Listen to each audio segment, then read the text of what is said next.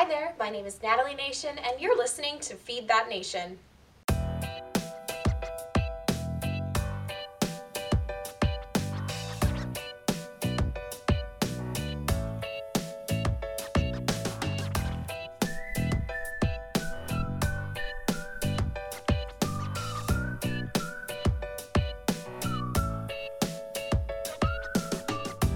I'm a public health graduate student, I'm a future registered dietitian, I'm a health educator, a content creator, a college student just like you, and I'm a self-proclaimed mac and cheese expert.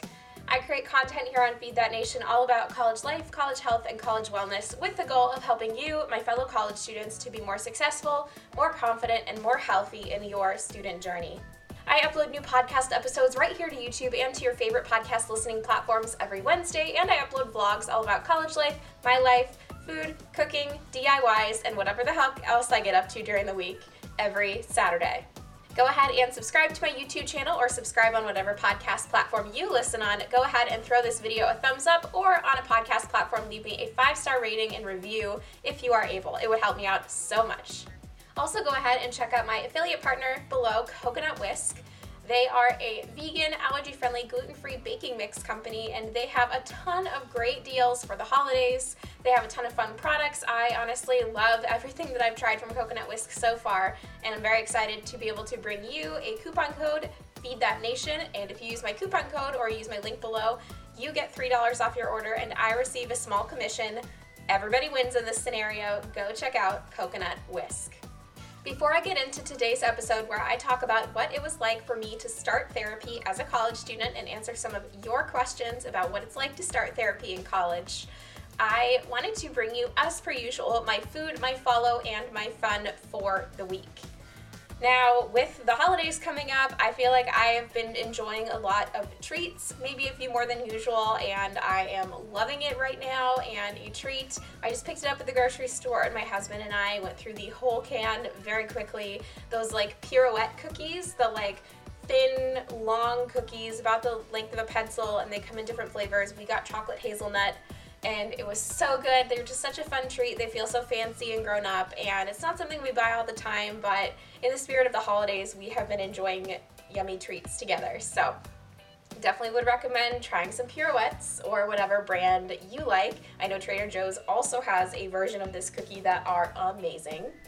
My follow for the week is a YouTuber named Katie Morton, who is a licensed marriage and family therapist, and she has years and years worth of videos talking all about all things therapy and mental health related. She's got tons of videos on what it's like to start therapy, what a first therapy session might be like, and she's just got so much wisdom and so many different resources. I would highly recommend checking out her channel if you're interested in learning more about what therapy is like, learning about mental health, learning about self-care, all of that. Would definitely recommend going to check out Katie Morton.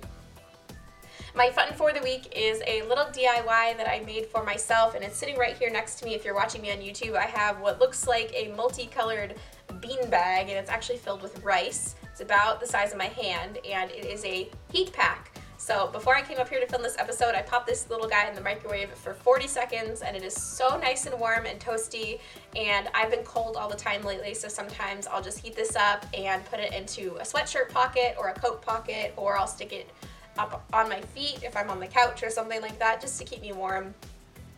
It was super easy to make. All you would need would be some thread and a needle, some cotton fabric that does not have anything metallic on it, and some rice. I used normal white rice, there we go.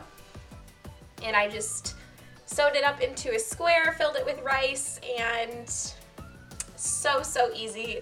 If you are cold all the time like I am, I'd recommend making your own DIY heat pack, or you can buy reusable heat warmers or hand warmers or electric blankets or heating pads, whatever your budget is. There is an option for you when it comes to staying toasty this winter. So I've been wanting to do this episode on what it's like to start therapy in college, because I feel like when I was in need of therapy and counseling and guidance and help with my mental health, I was really nervous about the idea of starting therapy. I had a lot of preconceived notions about it. I was worried that it wouldn't work. I was just a bucket of nerves, probably one of the reasons I really needed to be in therapy. And I wanted to create this video to talk you guys through what my experiences were and what has come up in terms of being someone who uses therapy on campus and using on-campus providers versus going off campus and finding private practitioners who provide therapy, what that's been like with insurance, costs, and other things like that, just to kind of walk you through it. And this is totally my experience. This is not anyone else's experience, but I wanted to bring it to you. In the interest of trigger warnings, I will be talking about mental health throughout the episode, mostly in relation to my own depression and anxiety. I'm not exactly sure the direction of this episode yet, but if there are any other trigger warnings that I think you should be aware of, I will pop them in the description box below, and I will put them on the screen if you're watching me on YouTube, just so you know where I will be talking about those things and where you can skip to if you would rather not hear. So when it comes to seeking out therapy in college, I wanted to first break down the difference between therapy and counseling. And my understanding of counseling versus therapy and sort of the definitions that float around the internet are that counseling is considered to be shorter term for acute problems, versus therapy can be more ongoing for chronic issues. So, for example, someone who has recently lost a loved one and is depressed and grieving might seek out grief counseling, versus somebody who has had anxiety or depression or another more chronic mental illness or chronic mental health issues might be in therapy. There is obviously a lot of overlap between these two definitions, and I don't think one is overall better than the other, and every person is different in terms of what they need, the type of provider that will provide them with what they need, and really their way of working through mental health. And so I say that because a lot of college campuses have free or reduced cost counseling and counselors available to students. And the reason I say counseling and counselors is because in my experience, both in undergrad, the experiences that my friends and classmates have had at other institutions, the counseling that on-campus providers are able to give to students is fairly limited. It's generally limited in terms of number of sessions that a student is able to access in an academic year. And it may even be limited in the fact that there may not be individual counseling for students. It might be in a group setting, or it might be in a setting that isn't one-on-one counseling with a provider and a student.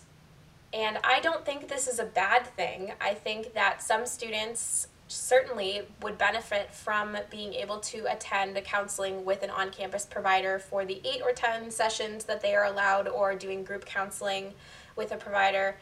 And this is a good option for a lot of people, and I'm not discounting that, but I think the drawbacks when it comes to seeking out counseling from an on-campus source, from a counselor that is employed by the university, is that generally this is not a permanent or long-term solution for a number of reasons. The first of which is, like I've already said, there's generally a limit to the number of sessions a student is able to have with an on-campus provider before they are referred outward. There are also sometimes, depending on the school, depending on the providers available, limits to the type of counseling that an on-campus provider can provide for a student. For example, some schools are not able to provide counseling for students struggling with eating disorders. That is something that some schools don't have the capacity to ethically and safely provide for students. And there's also the issue that college campuses and staff who work at colleges generally tend to turn over, sometimes without warning. And this actually happened to me. I was seeing an on-campus provider at my undergraduate institution, and I had been seeing her for the second half of my sophomore year of college and all the way through my junior year of college. And I had been very much intending to continue seeing her until I graduated. But all of the students who had been patients of hers had got an email in July of this summer after my junior year saying that she had left the university and was going to be working somewhere else, meaning that we would not be able to keep seeing her. And this was pretty devastating to me. It definitely caught me off guard. It pulled the rug out from under me because it wasn't expected at all. And it was really just difficult, and obviously feelings that I had to work through because it felt kind of like I'd been betrayed, like she had left me personally, and I know a lot of other students probably felt the same way. All of this to say that on-campus counseling is such a needed resource. I'm so glad that colleges are able to provide that for students, and I think that more funding needs to be allocated in university budgets to have the staff to provide students with counseling, because I'll talk about this a little bit later in the episode, but there's often too many students who need help and not enough counselors to be able to see these students in a timely manner. Now, off-campus providers, there are definitely a lot of pros and cons as well. I think, biggest con to an off-campus provider is that they are off campus. So location-wise, they may not be located near where you go to school, and if you want to see them, transportation may be an issue. If you have to take the bus, if you have to walk, if you have a car, you have to travel physically to go to this provider. I think another con for an off-campus provider is that they will take insurance, or they might be private pay, meaning that you pay out of pocket without being able to bill insurance, or they might accept both. A lot of counselors and therapists off-campus are able to accommodate both people who use insurance and people who do private pay. All that being said, depending on your insurance plan, therapy may still be a rather expensive option for you.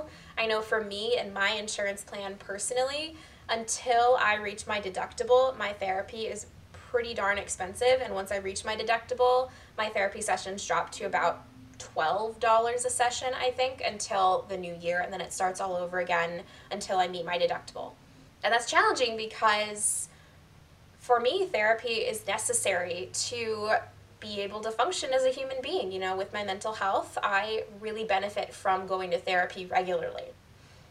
But, you know, when January rolls around and instead of $12, I end up having to pay significantly more for my therapy because I haven't reached my deductible yet, it's difficult to make that choice sometimes. It's difficult to realize just how much money I'm spending.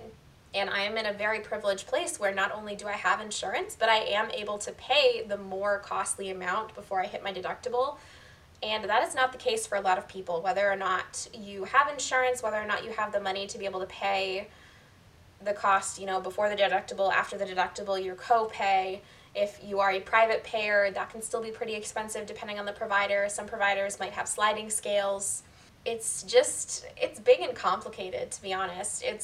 I would say one of the big benefits to seeing an off-campus provider is that you are able to potentially see this person through your college experience and afterward. I began seeing my current therapist, I think, a little over 2 years ago now, and I started seeing her when I was a senior in college, and now I'm in my second year of graduate school.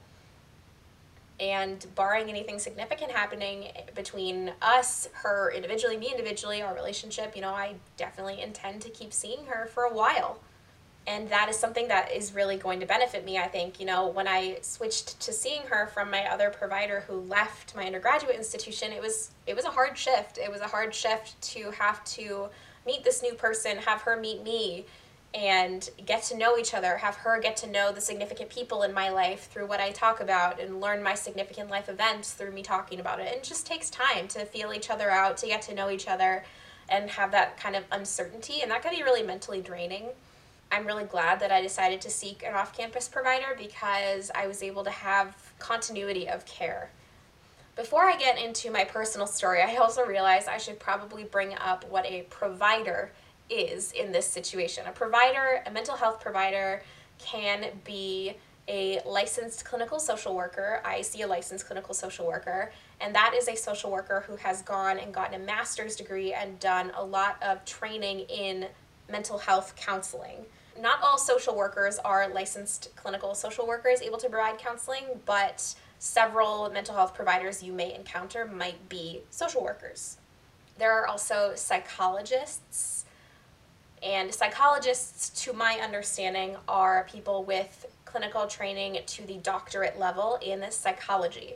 Now, psychologist as a mental health care provider is different than a psychiatrist, who is a medical doctor who provides medical care regarding psychiatric conditions. So you are not likely seeing a psychiatrist for mental health counseling or therapy. There are psychiatrists who also have psychology training and do provide therapy and medication management, but I think this combination is less common. And so if you're seeing a psychologist, you are likely seeing someone who has a doctorate in psychology and who does not have an MD or a DO in medical training. There are also licensed mental health counselors, and I believe this is a master's level program in mental health counseling. And then there are also other types of providers like a licensed marriage and family therapist. I think all of this is awesome that there are so many different types of providers and types of care that people can get. And I think part of finding the right fit for you is going to be finding somebody that has the right kind of training. Now, between these different professions, social workers and psychologists and so forth and so on, there's obviously going to be a lot of overlap in the training that they have. They've all learned about different types of therapy, cognitive behavioral therapy, psychoanalysis, things like that. And the difference isn't going to be so much in what their actual certification is in, and more about where they've chosen to specialize and the types of patients that they have the most experience seeing and that they prefer to see.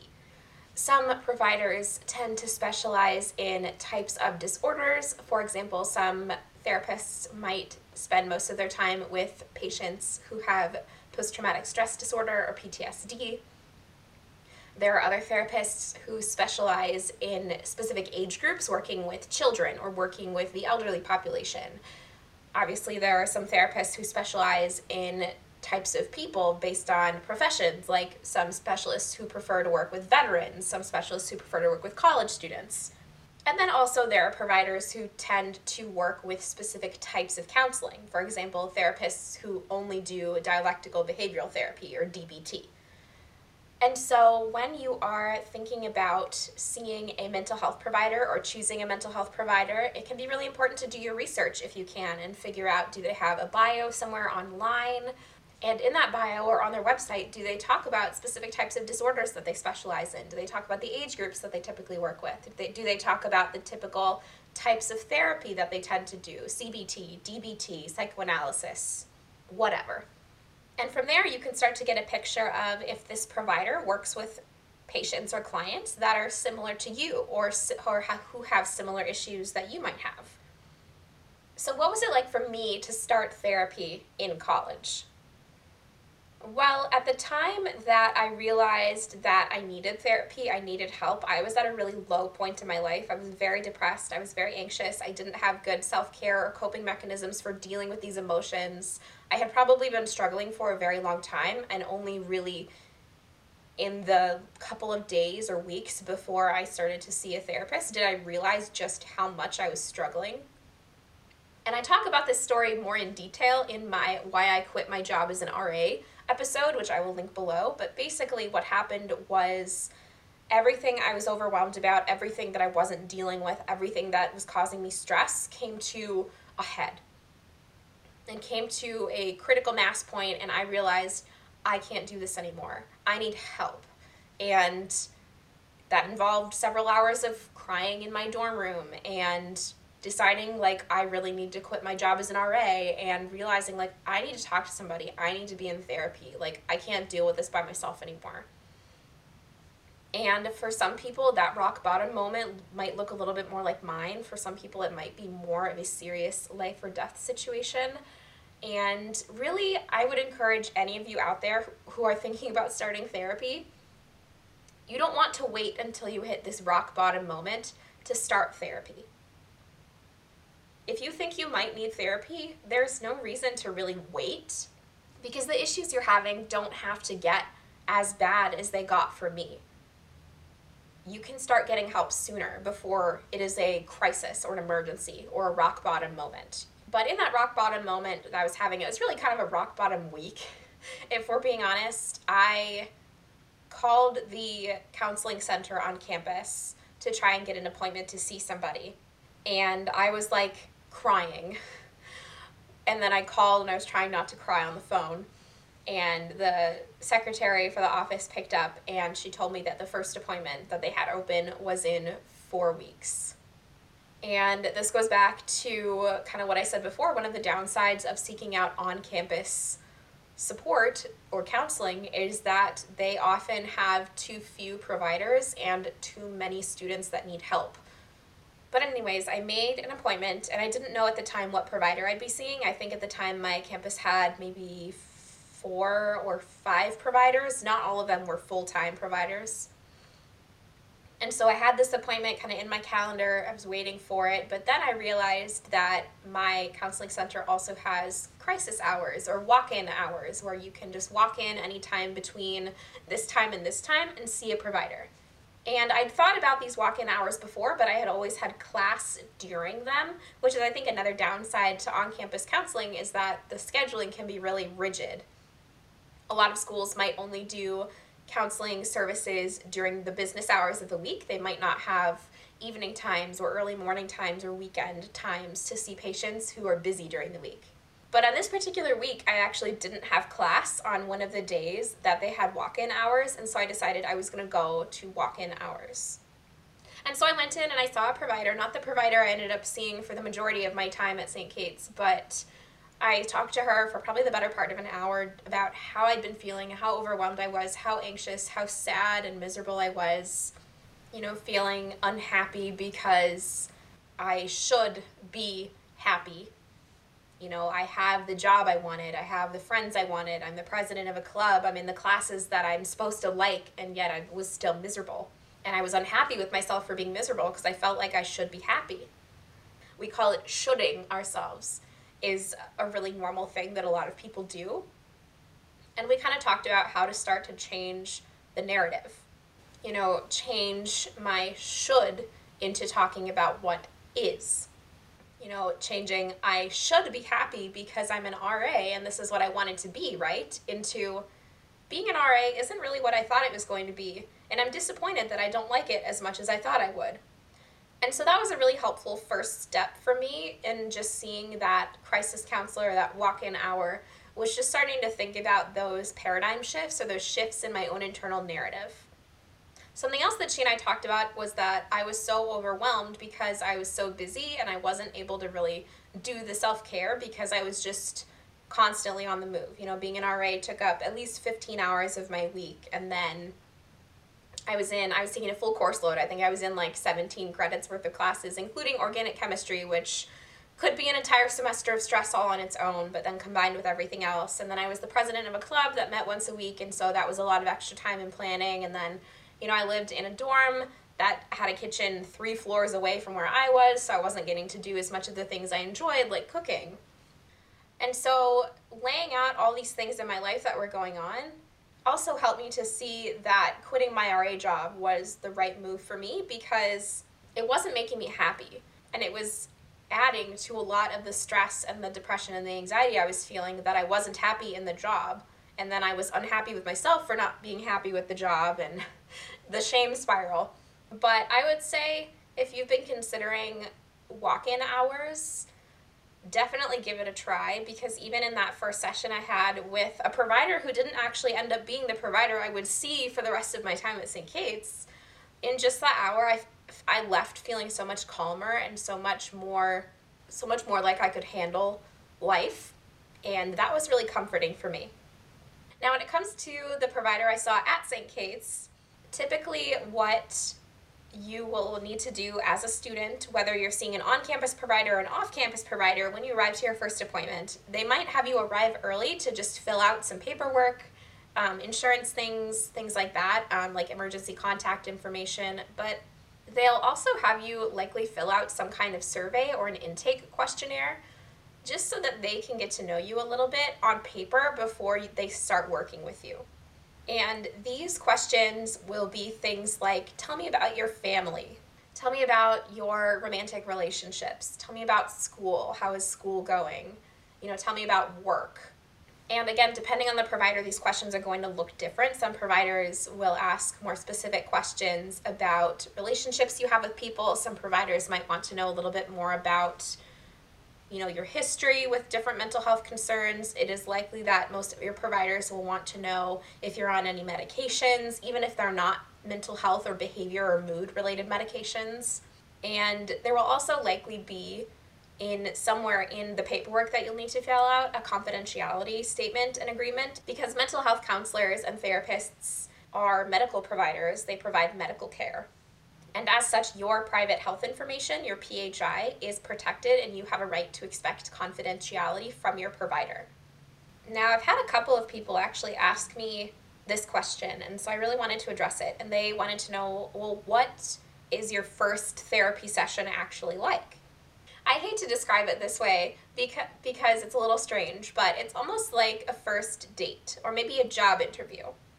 The provider, whoever they are, will ask you different questions about yourself, about, why you've decided to seek out counseling or therapy. They might ask you about your family, your job, school things, just to get to know you and get to know what you are struggling with and the things that you feel you might be struggling with most, the things that you feel you need to work on. The first conversation, and most therapists or providers will typically have a first session between 45 minutes and an hour and a half, depending on their preference and who they are and how they do therapy. But in that first session, you're going to get to kind of feel them out, and you can ask them questions. You can ask them questions about the types of patients they usually see, how often they prefer to see their patients, the types of issues that they work on with their patients, and it's definitely as much a chance for you to get to know them as for them to get to know you. And towards the end of that first session, after you've talked about, what you're struggling with, what you'd like to work on, you've gotten to know this provider and how they do therapy, you've probably started to get a sense of who they are and how you guys click. I've been lucky, at least for me, the providers that I've seen, I think I've seen a total of 4 different mental health providers in the last 4 or 5 years, and I've really only seen 2 long-term, the one at St. Kate's and the one I see now. And I got just good vibes from the first session or the first couple of sessions with each of them, and I felt like I was being listened to, and I felt like the things that I was saying were being heard, but not only that, but the things I wasn't saying were being picked up on. Saying that I have difficulties with a certain area of my life might allude to issues that I might be having in another area of my life. A provider who is really in tune with you, a provider who's going to be a good fit for you, is probably going to pick up on some of those things. Not necessarily right away, but I think that was really the thing that helped me to click the most with my providers, was that I really felt like I was being heard. Towards the end of the session, towards the very end of the session, you'll also probably talk to this provider about how often they think they would like to see you. And some providers have a pretty standard formula for the way they like to do this. I think it's pretty common for a lot of providers to see a patient once a week for a month and then reevaluate. And so you'll kind of make a game plan with your provider at the end of the appointment, and you'll presumably schedule a second appointment. And now here's the thing that I think a lot of particularly college students get stuck on, is feeling like maybe you didn't jive with the provider you saw, feeling like, you just don't feel like they're a good fit for you, you don't feel like you're a good fit for them. But then there's all the discomfort of like, what if I hurt their feelings if I don't come back to see them?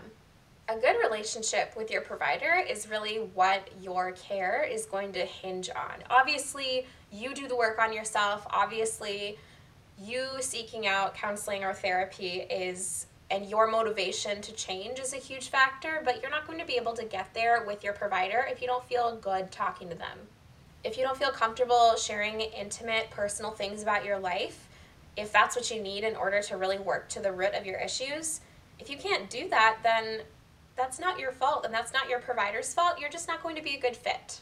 And it's really not going to hurt a counselor or a therapist's feelings if you decide not to see them for a second appointment, or if you see them for 2 or 3 appointments and you decide it's not working and you decide to stop. And obviously, your provider genuinely does probably want to work with you, but they only want to work with you if you want to work with them. Like, they don't want to keep having you come to sessions with them if you're not going to feel comfortable. No therapist wants their patient or their client to feel uncomfortable talking to them. And they're not going to be hurt or offended if you decide that a different provider can meet your needs better. Because this is about you. This isn't about, protecting your provider's feelings. This is about your health. And that is ultimately a lot more important. Now, for me at St. Kate's, I did the walk-in hour, the crisis hour, whatever you want to call it. A couple weeks after that, I started seeing my provider pretty regularly. I think we met every week for a couple of weeks, and then we met every other week. And then the following semester and the following school year, we met about every 3 weeks. And in that time, I did a lot of really good work on myself, and I felt really proud of what I was accomplishing. I got to talk through things from my childhood that I didn't realize had been bothering me as an adult. I got to talk through difficult situations in the classroom, difficult situations with friends, worries that I had about friends and family, worries that I had about my life. And all of that was super beneficial, and I am so, so grateful for the time I had there with my provider.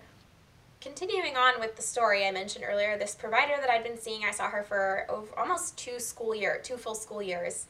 She left the summer before my senior year, and I thought originally that, I'm fine. I don't need to go to therapy anymore. I'm good to go.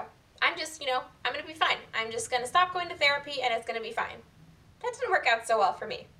And I had a lot of things come up that fall of my senior year for a lot of reasons. Obviously, I had gotten engaged to my husband that summer.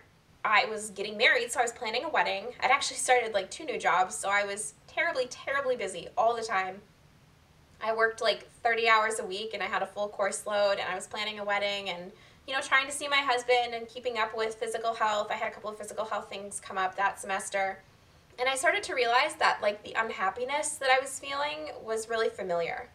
And the overwhelm I was feeling was really familiar. But I couldn't really figure out why that was, because unlike when I was a sophomore and I was an RA, and that was really the driving factor behind why I was so unhappy, I was pretty genuinely happy with most things that were going on. Obviously, not every moment was rainbows and sunshine, but I really liked the jobs I was working and the work I was getting to do. I liked my classes and my classmates. I liked my roommate. I loved Paul, obviously. Wedding planning was fun, even though it was kind of stressful. And I couldn't figure out why I was so unhappy, and the stuff that I had learned from before in counseling wasn't working for me anymore. And so I decided that I was going to go back to the counseling center and see a new provider. And I was assigned a new provider, and we just did not click very well. And I think one of the reasons is that I was still kind of reeling. I was still really sad about my old provider leaving. We even she had my provider's old office that we met in, and so it was just really hard to sit there and not sit there with the provider that I'd grown to really like. And not only that, but this provider, I just didn't really feel like she was listening to me. I didn't really feel like I was being heard. And this is probably just how our personalities go, how her counseling techniques go. I'm sure that she's a great fit for a lot of other people, but she just wasn't for me. I would start to talk to her about, things that my previous provider and I had been working on, or previous life events that had been really significant to me. And it just felt like she was listening, but she was picking up on all the wrong details. I would talk about something significant that happened to me from a friendship standpoint and a school standpoint, and she would only pick up on the details that had to do with family, for example. Just an example.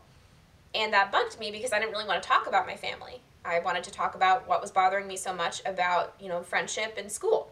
And so I think I saw her maybe 2 or 3 times before I was just really frustrated that it wasn't working. And so I decided I just wasn't going to see her anymore. But at the same time, I decided that I really wanted to be seeing somebody. I decided I wanted to be in therapy. I wanted to keep working on myself with the right person. And that was when I started to look off campus, because I also realized that I was graduating and I didn't necessarily want to form a new relationship with another provider if I was going to have to leave them in less than 9 months.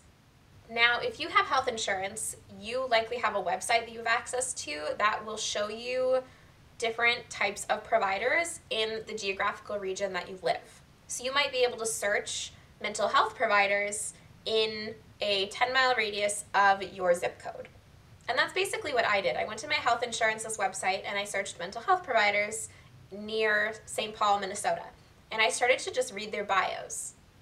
And there was quite a long list, and I think I was able to narrow it down by looking for people who worked with depression and anxiety. Now, a lot of mental health care providers work with people with depression and anxiety. They're 2 very common mental health issues. And so I tried to narrow it down. I wanted a provider who specialized in working with women because I'm a woman. And I also wanted a provider who was a woman. That was going to be also pretty important for me. I did want to work with a female provider. And so I ended up finding a couple of different profiles that I decided to look over more closely. And when I found my provider, even just reading her bio, it felt like something really clicked.